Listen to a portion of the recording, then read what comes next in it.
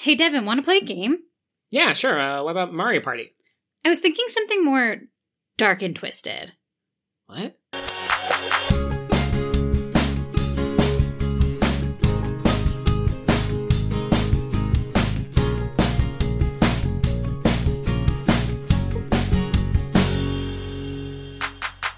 Hello! Welcome to Tay to Z, where we chat about every Taylor Swift song in alphabetical order. I'm Devin. And I'm Gab, and we will be your hosts on this journey. In our last episode, we talked about Daylight from Lover. Oh, The Daylight. best. Love it. Daylight. And today, we are discussing the song Dear John from Speak Now. Dear John is the track 5 of Speak Now. Track 5.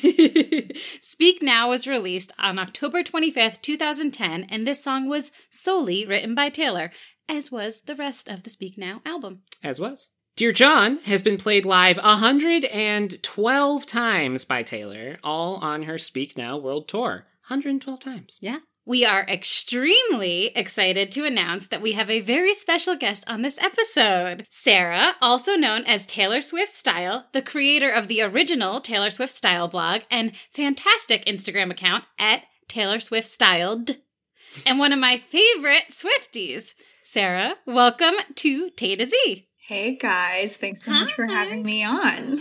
Hello, hello. We are so excited for this, especially to talk about Dear John with you. Me too. It's a good one. It's Yes. a very meaty song. There's a lot to talk about here. Yes, A lot to talk definitely. So we ask all our guests to share their Taylor history with us. So when did you first discover Taylor Swift? It's interesting. So my Taylor story begins many, many moons ago, all the way back in 2006. I've been a fan since 2006.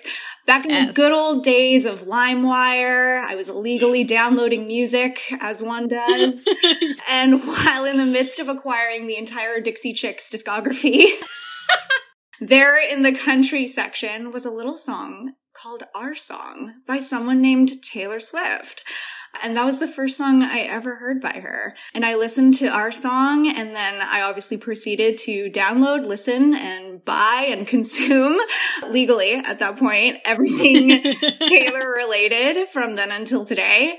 I was in a guitar class at the time, and I downloaded all of her chord sheets, and I taught myself how to play guitar by playing everything off Debut. I was 14, and I just fell in love with this young girl's ability to beautifully capture the sincerity and the wistfulness and the angst of teenage love and all that goes with it. But that's like the story of how I became a fan, not how I started TSS. I created TSS on a very Taylor Swift approved day, October 13th, 2011. Completely coincidental, just works in the folklore of TSS. Yes.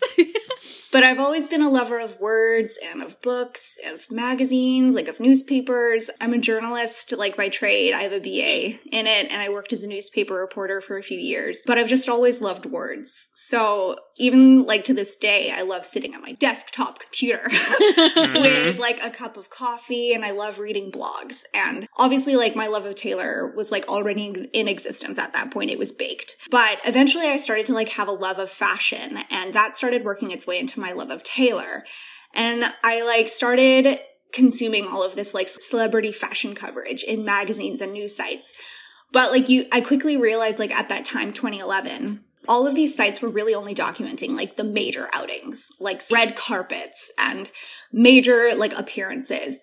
But there wasn't really a source or an option at that time for like, what was she wearing while getting lunch in Nashville? Or like a dress that she wore in a music video, or like that top that she was wearing with like in a selfie that she had with a fan. And again, as someone who just loves blogs and loves fashion and loves Taylor, there was this little seed of possibility that was planted in my brain of like, what if I was the person who did that? What if I was the person who combined all of those things that I love into a hobby? TSS celebrates its 10-year anniversary this year. Wow. That is so huge. Amazing. Like, that's so cool. So it's just been this incredible pleasure to watch this thing that was like a hobby and just a whim of combining these three things that I happen to like into like now effectively a part-time job of mine. Yeah. And it's just a constant and welcoming source for conversation and community and critical kindness on all things Taylor and fashion. Yeah. Yeah. That's TSS. amazing. It's so cool. You fit right into like a niche that didn't exist and like was needed. Yeah, I think that's kind of the signature, the trademark of a lot of things is, or like a lot of like success stories is identifying a niche and trying to create a source that fills that. And now it's interesting, even more so, to see like fashion accounts dedicated to TikTokers. And that like that's the evolution that we're at now. So that's really interesting. I know they do those for like different reality TV shows and stuff, like what people were on The Bachelor, Exactly. and like those kinds of things. Yeah. So freaking cool. So I know that you have seen Taylor live. Can you share with all of our listeners the times you have seen Taylor live and which tours? So I have seen Taylor live in every tour that she's been on, except, which is weird enough because this is the time that we're in, but I've seen her on every tour except for the Fearless tour. Oh, wow. Yeah, so this has been like a particularly nostalgic and interesting time for me. The only reason I didn't get to see her on the Fearless tour is because I didn't have a driver's license, and her Fearless tour date was in Washington State, and I couldn't get there on my own. Yeah. Fair. But my very, very, very first Taylor concert, and actually I think my first concert ever, was I was posted up in the nosebleeds in the upper bowl of a Brad Paisley show, which my Taylor God. Swift opened for. And yeah, Yes.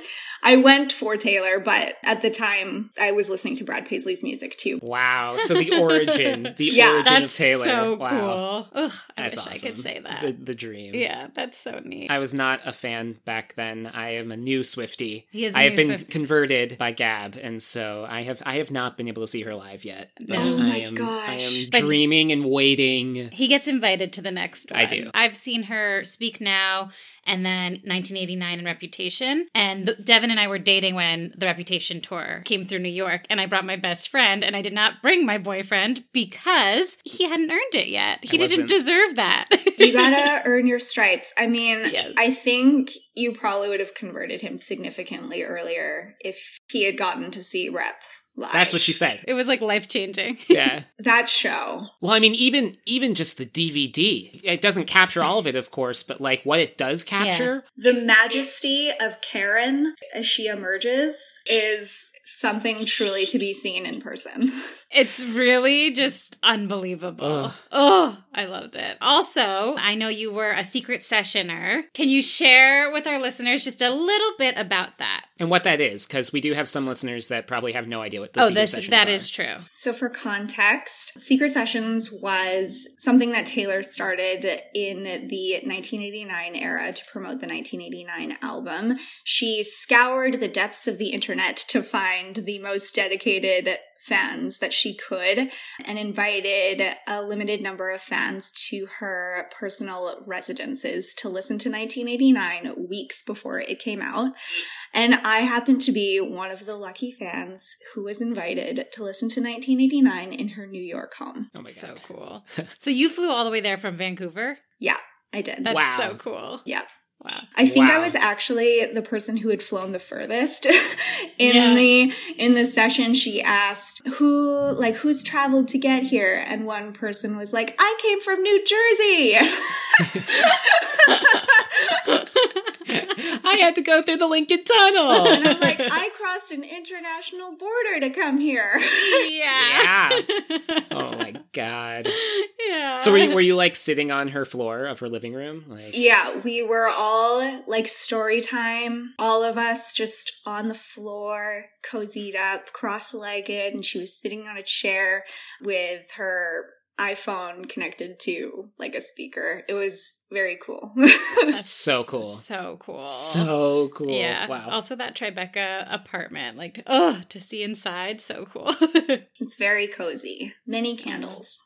Ooh. Ugh, I Girl believe loves that. a good candle. I believe we that. love We're candles. big candle fans over here. Yeah. Okay, so today we are discussing Dear John. Sarah, we're going to have you start it off. What do you think of this song? What do you like about this song? Oh man, big shoes to fill here going first, but I think the best words to describe it are a powerful and eviscerating song. I've always gone into albums like as blind as possible, but for me, there's just nothing like sitting there with the breathless anticipation to absorb and enjoy like an entire body of work as fully as possible.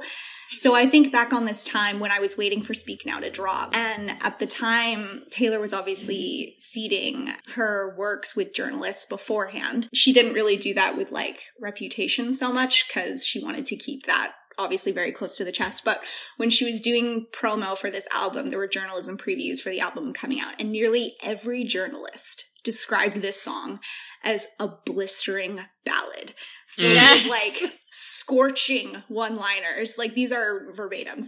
So I was already shook. Like before even hearing the song, there was just this precedent that this song was going to destroy you.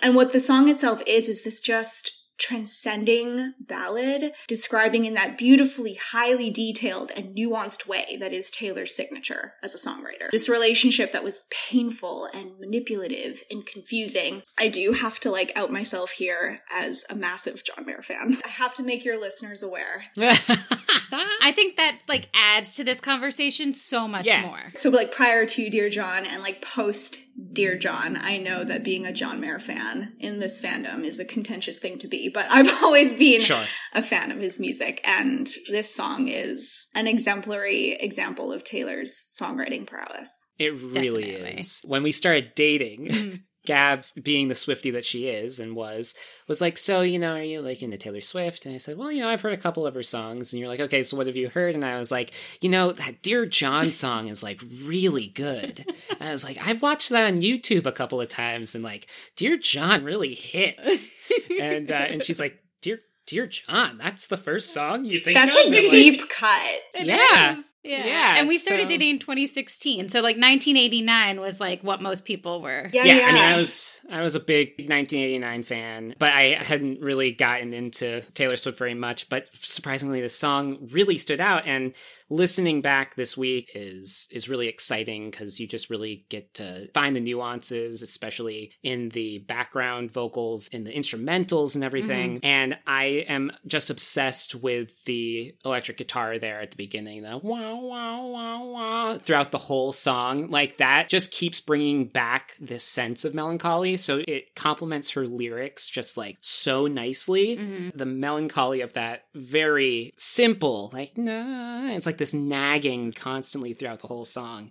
I just love the harmonies in the choruses as well. It just gives it this extra raw feeling to it, and I really love that a lot. There's a lot that I love about the song, but I love also in the second the second chorus, when she adds the second part of the chorus to specify even further on how she's feeling about it. I was too young, but now I'm 19, and this is really not okay. And you're just like, oh my God, she's like really going in. And then, of course, the final part that really gets me is when she says that you should have known, when she flips it on the head instead of saying like, I should have known that it was wrong. I should have known that to know better, but you should have known because it was your fault. And you made me feel this way. And you're just like, yes, yes, Taylor, he played games and you get the last word.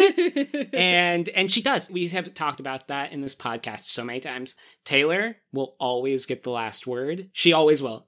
She's going to write a song about you. It might be a good song. It might be a bad song, depending on how you left things. She's going to share how she feels. She's going to share it, and you better be ready for it. And so I love getting the last word. That's just a personal thing that I feel like I always want to. Yeah. So I love it. So big fan of this song. Love the song. What about you, Gab? What do you think? I also love this song. It is extremely pointed and direct. So I have to say that, like, there are times where maybe I feel a little bad for John Mayer, like maybe, but also I still feel all the song and understand, like, what a manipulative relationship is like. So also, like, sorry, John, she wrote a song.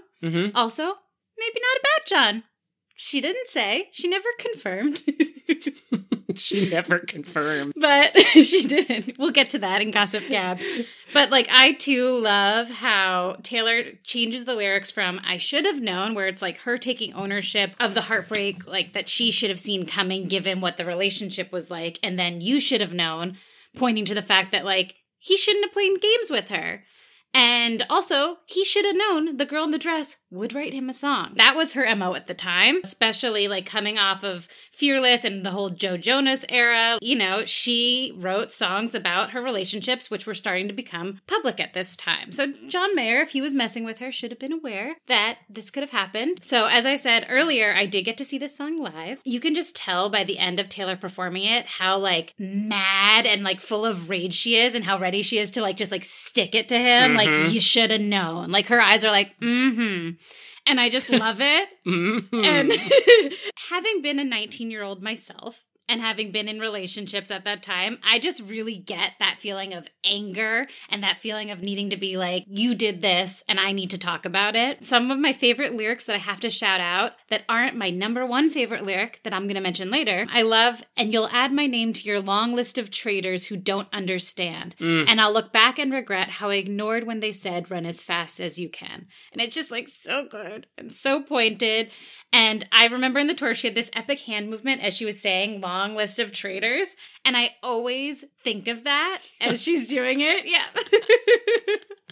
I always think of like that and just like how she's building this list. So if you guys haven't seen it, please YouTube Taylor singing this live so you can get to see the performance. And then also I love the line, never impressed by me acing your tests.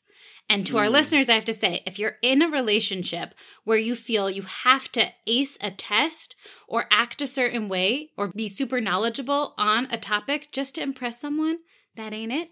That's not love. And that someone who loves you for you won't put you through tests. And also, it's okay not to know everything about something they're interested in and to teach each other things because that's a really fun part of a relationship. So don't let your significant other test you in any way. It's not healthy. Not I do love the metaphor of games in this song. I think even beyond just the lyrics, to highlight how pointed this song is, that usage of guitar, that's John Mayer. Like that guitar is John Mayer. That is exactly what those licks, the wah wah, like that is, that's John Mayer's signature sound. And to not only eviscerate him with words that she has written, but to, in a sense, not necessarily co-opt, but to pick up on his signature sound in a song where she is effectively ripping him to shreds with words that she has written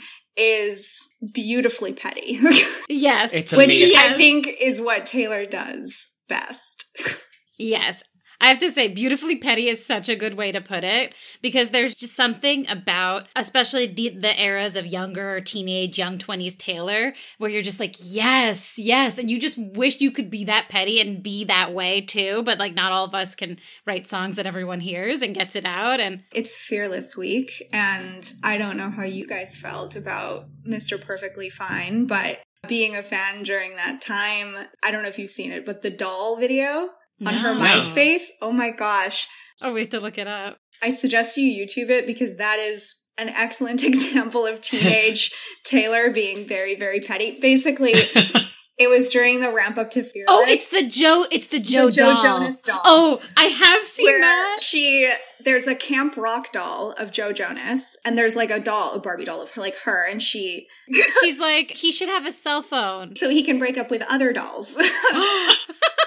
Wow. It's so good. And it's like, excellent. How many of us, when we were teenagers, like, had like conversations like that with our friends? But she's doing it in a very public space, which makes it so funny. So funny. So funny. That is a little bit of the wonderment of Taylor, is that like what we would do behind closed doors, like with friends and being like, God, I just like, this person's so... She writes a song and she releases it and billions of people hear it and like... But we're all her friends, so it's part of it. Yeah. Yeah, I had to say, hearing Mr. Perfectly Fine, I was like, oh my God, 20-year-old Gab needed this song. Like, really needed this song.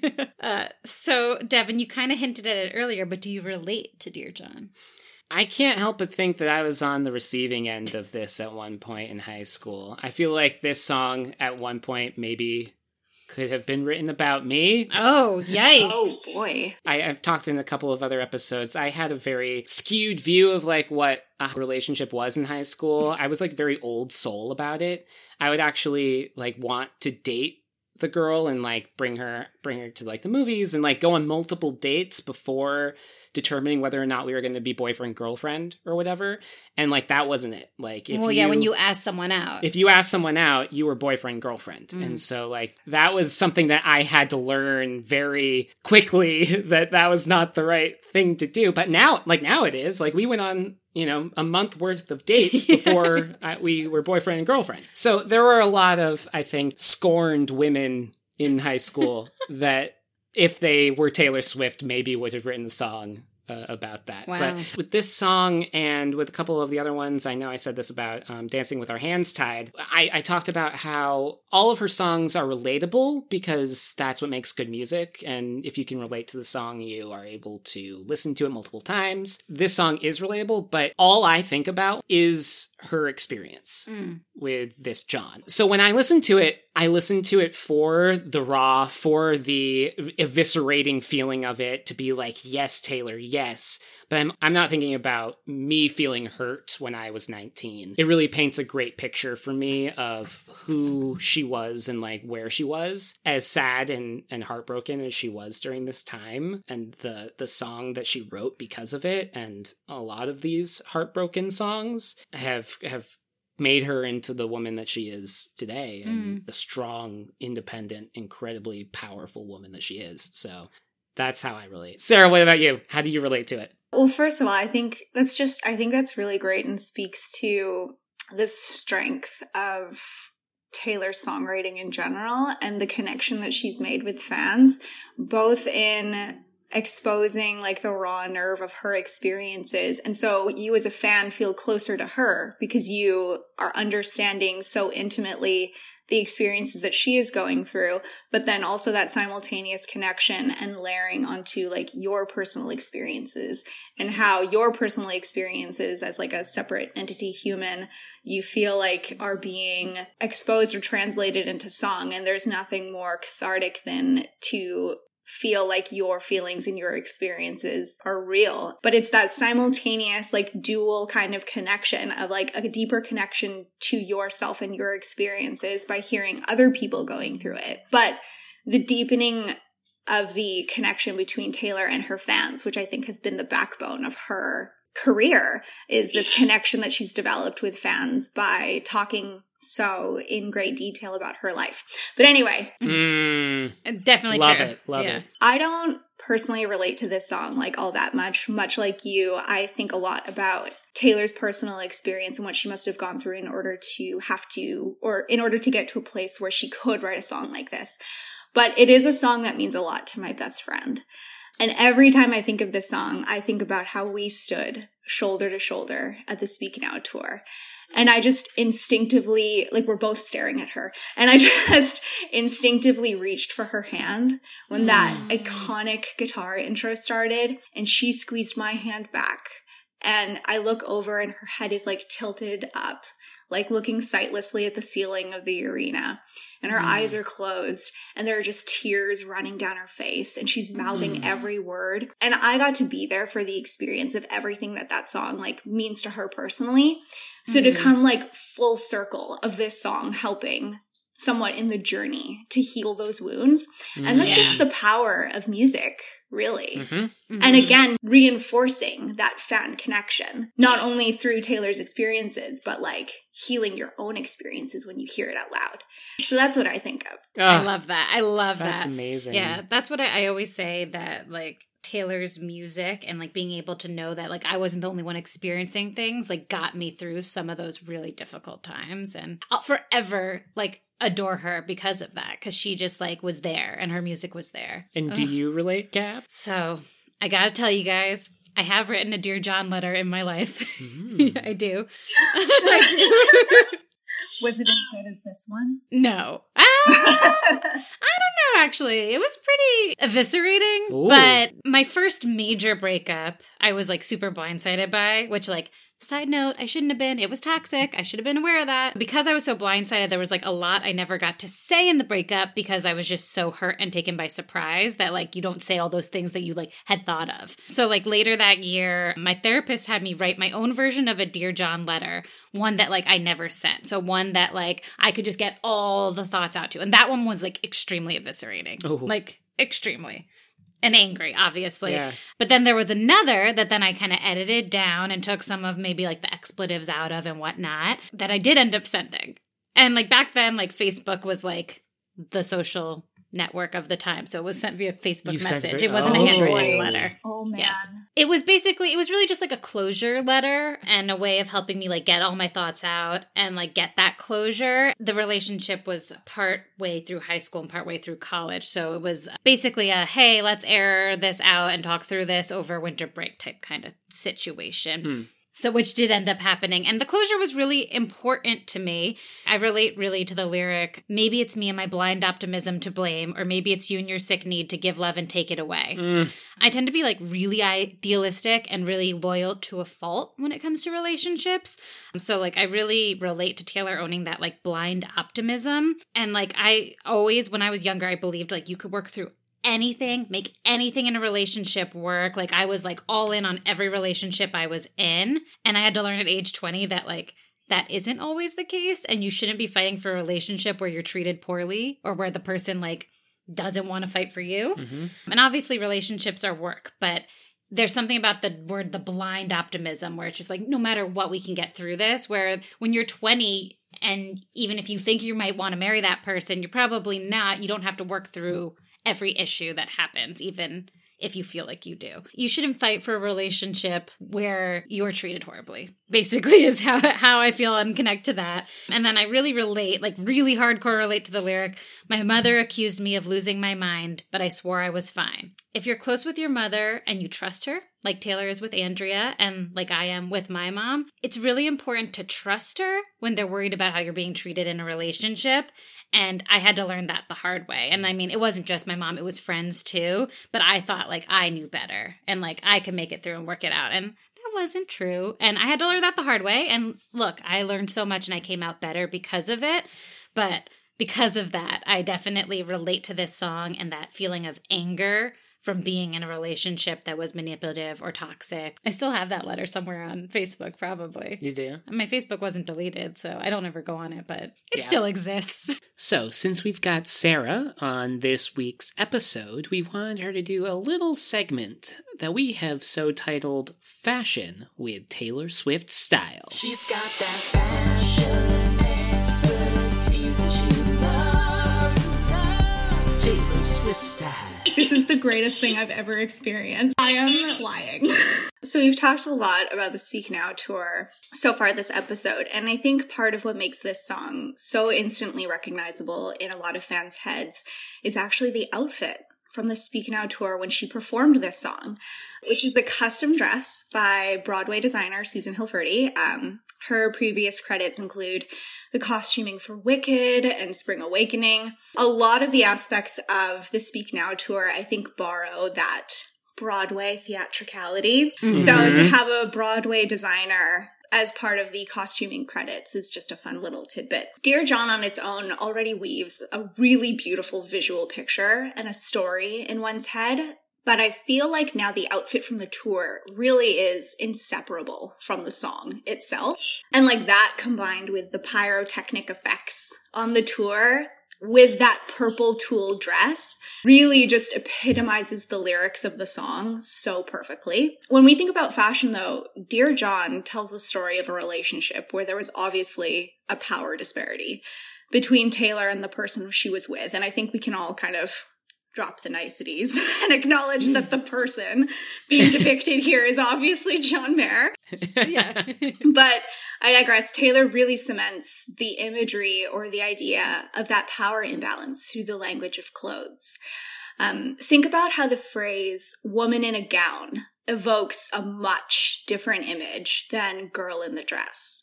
Yeah. There's a sense of naivete and helplessness she's trying to convey here of being young and impressionable and thus more easily taken advantage of. especially when you consider the girlishness of the dress she chose for the tour. It's short, it's fluffy, it's pastel purple, it's undeniably feminine and young, which is everything this song is supposed to be. Taylor obviously became famous at a very young age, and a big part of her appeal for a while was her youth. Taylor expanded on this, I think, in the Miss Americana documentary, how she was admired for her skill and her talent when she was young. She was lauded as this up-and-coming, songwriter of her generation, and oh, she's so young and she's so talented, that's amazing. Until she got older and became a woman, and her talent was perceived as a threat, and thus something to be targeted and attacked, and created room or opportunity to take her down a few pegs. But that's another story. That's a whole other podcast episode. Maybe Mad Woman. Taylor, writing and acknowledging her youth here as the girl in the dress really generates that sense of self-awareness about her identity and her perceived identity as a celebrity and an artist. The young ingenue in a sundress and cowboy boots, if you will. But what makes this image so fantastic is how she turns it on its head by the song's end and injects a sense of power into the girl who's in the dress. She isn't just someone something has been done to. She is now someone doing something in response. And there is a beautiful, innately feminine power in saying, yes, I am the girl in the dress. I'm still the girl in the dress. Look what all that I'm capable of doing while still embodying and owning all of my femininity. Oh my God. So good. That was like a sermon. Yeah, that was so good. That was like, you just, oh my God. I put together some of those things, but then, the idea of woman in a gown, that had not crossed my brain. It's, it's so good. Literally, because this was one of the first songs that I watched on YouTube of hers, I only think of her in the tour outfit. It's inseparable. It's canon now. When you think Dear John, it's interesting because when you read books and the author is describing what a character looks like or what a scene looks like, and everybody kind of paints their own picture in their head. But that's the beauty of tour and how tours give kind of everybody a universal image to associate with. But when I say Dear John, if you don't think of Taylor in her classic I'm hitting a high note Taylor pose, with the fireworks going on behind her in the purple dress. That's what you see, right? Yeah. You know the high note. Oh, yeah. It's so good. Oh, yeah. It's so good. Well, and also just that the way she starts that song, she's on the set, she's sitting down and she's kind of more lower in her power. And then she ends in this epic pose with the fireworks. That is the triumphant moment. She's found her power. She gains some confidence. And she's still wearing the dress. She could have had a costume change. You know what I mean? We love an onstage costume change, but the point is that the dress is a symbol not only of how she was taken advantage of, but a symbol of the power in which she found herself within herself in response to it. Yeah, I love the unabashed, I am a girl, I am a female, and not shying away from that. And I love that about Taylor. One of her best quotes is, I don't want to butcher it, but the quote about, I want to like sparkles and I want to be an owner of my work. And I don't think those things are mutually exclusive. Yeah. Something like that. Yeah. Yeah.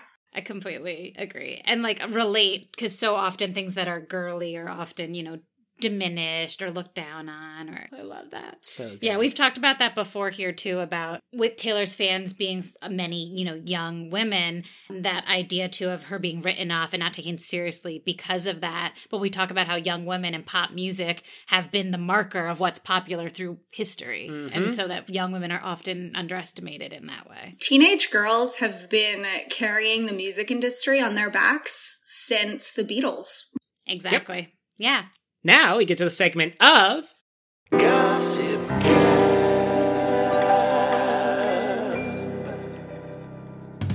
In general definition terms, a Dear John letter is a letter written from one romantic partner to another to inform them that their relationship is over. While the exact origins of the phrase are unknown, the most likely origin dates back to the 1862 poem No Thank You, John, by the Victorian poet Christina Rossetti. Another theory is that the term came from Anthony Trollope's 1864 novel, Can You Forgive Her?, where the protagonist composes such a letter to her soon-to-be spurned lover, John Gray. The term Dear John is commonly believed to have been coined by Americans during World War II. John was the most popular and common baby name for boys in America from 1880 through 1923.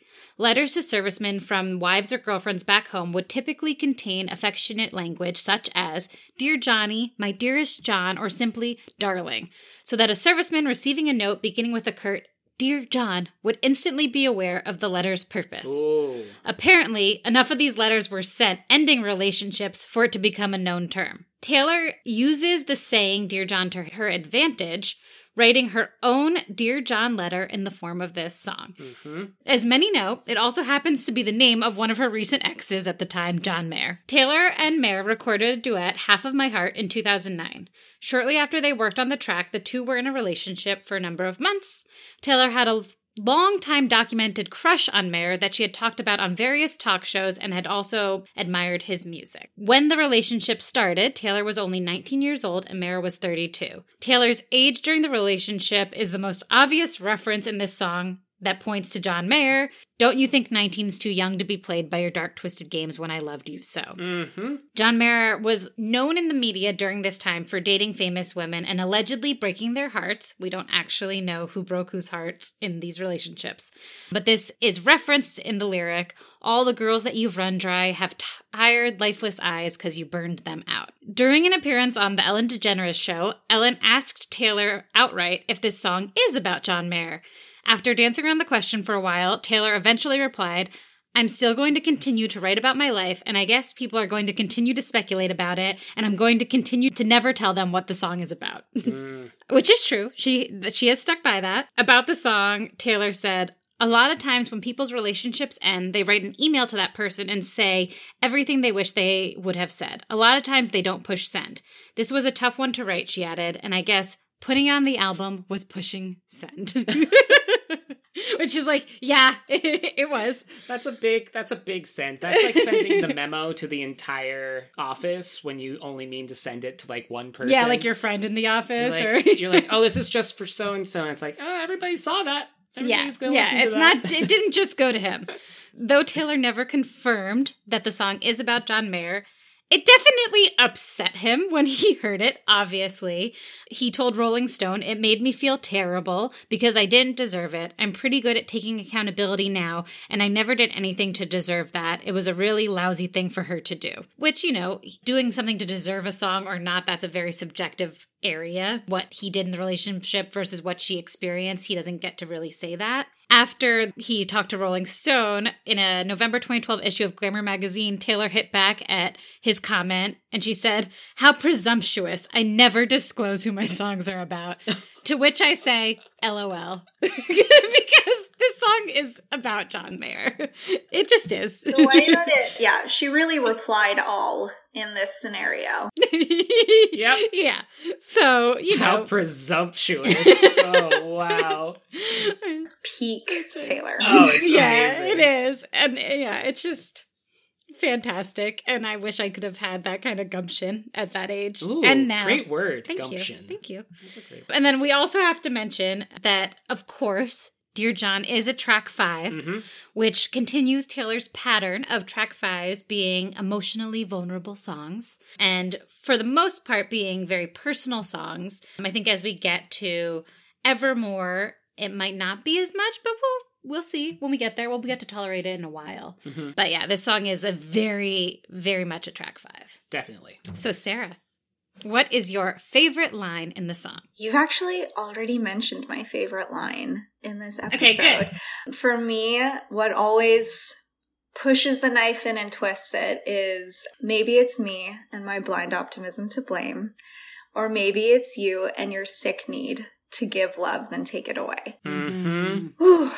And the reason why I love this line so much is because it correlates very much into being a John Mayer fan, knowing what I know about him, which is, yeah. Can I swear on this podcast? Oh, yes. Oh, Sure. he's fucked up. He's fucked up. He's had a tendency basically in every relationship he's had to self-sabotage in some regard and to run away scared. And funnily enough, there's like an eerily prophetic line in the song that he and Taylor duet on together, which is called Half of My Heart. And the line is, half of my heart is a shotgun wedding to a bride with a paper ring. And half of my heart is the part of a man who's never truly loved anything. Oh. Yeah, we'll stick a pin in the paper rings reference here and just focus on the back half. John is this guy who's always been afraid that there's something broken inside of him and that he's not capable of fully letting go and loving somebody, which I mean, yeah, Taylor read him. Like, that is a read. And she nails it. So it's part of being a John Mayer fan where I can listen to that line and be like, yep, she got it. she got it. Yeah. Oof. How's John Mayer's, like, mental health these days? Yeah, I mean, he's just vibing in Montana. Oh, okay. Like you do. Good place for a quarantine. Been single for a while. But yeah, vibing in Montana with his dog. Good for him. I mean, that's he pretty was nice. just on the Grammys with Mary Morris, Yeah, which I thought was so interesting. which was very interesting. Because not a week later, after the Grammy performance, did we find out Maren Morris was a featured artist on You All Over Me. Oh my god, I did not have The way their paths continue to cross artistically. Yeah. so fascinating. And that's another thing about all of this is that so many of Taylor's exes are still very much in her life and still very much in the public eye. yeah, and, like crossing paths. I mean, like, not technically like in her life like every day or Yeah. whatever, but like she has to see them every once in a while. You know, most of my exes I don't have to see ever again, and I'm happy for that. But you're right, like Joe Jonas, with Yeah. the Fearless stuff right now, and John Mayer and Harry Styles. Everybody's a musician as well, and so the fact that they keep popping into each other's lives is still like, oh, well, and they were your also ex. all like very talented, Yeah. high-profile people too. like, oh, there's your ex. Oh boy. Devin, what's your favorite line in the song? So my favorite line is the girl in the dress wrote you a song. Nice. It's just the perfect cap to the song. Every time she sings that line and then proceeds to say, and like, you should have known, like, I go crazy. I'm like, yes, she always gets it. Like, she's gonna, oh my God. And so it just makes me feel all of the feels. And this is another instance where like, I don't really have words to say how I feel about it. It's just like that feeling, you know, of like, whatever that is. The Kermit throwing his arms in the air. Yes, exactly. None of you can see what we're doing right now, but we're throwing our arms in the air.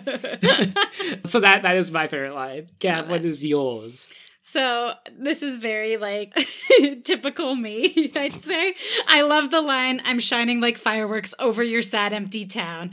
I loved it when it first came out, and I still love it. It's an epic, triumphant, spiteful line. I just love it. And then like, when I saw this performed live, and like, even though like we were in like an enclosed arena, seeing the fireworks and pyrotechnics go off on stage was just like shocking and epic. And like, I don't think I had ever seen that used in a concert in that way before. And at least not in an arena. Like, I'd been in stadiums where it was like maybe a sporting event, but seeing that, I was so shocked and excited by it. And it was just like so epic. And I just love the line and like knowing that Taylor does shine like fireworks, and oh, it's just so good. And like, it's that same idea too of like connecting to recently listening to Fearless, like with White Horse, her saying, I'm going to find someone someday who might actually treat me well, singing that when she has found that person. Like, just like knowing these lines, like that Taylor knows, I'm going to write these lines into existence and I'm going to be epic in that way. And she has like fulfilled all of that. And it just makes me so happy and like, yeah, girl. Self-fulfilling prophecies. Yeah. Yep. I love it. Love it. Okay, so, Sarah, on a scale of 1 to 10 dark, twisted games, what is your rating for this song? So we have to grade Taylor songs on a curve. Okay. And while this song is fantastic, in my personal world, it is an 8. Okay. I feel that. Solid. Like, it's in the top echelon of songs. There are songs that are above it for me, but I cannot deny the impact and the iconicness of this song. That's a good rating. Yeah. What about you, Devin? From 1 to 10 dark, twisted games, what's your rating? Okay, so I also think it is a fantastic song, as I have said many times. It is not one that I seek out, though. I absolutely appreciate it, respect it, love it. When it comes on, I'm in for it, but I don't like seek it out. It's not like Jump Then Fall for me, where I just like go ham on Jump Then Fall. So I'm going to give it a 7. Devin's a Jump Then Fall I'm a stan. huge Jump Then Fall fan. I'm like sitting here like, really? That's the song? That's how I feel too.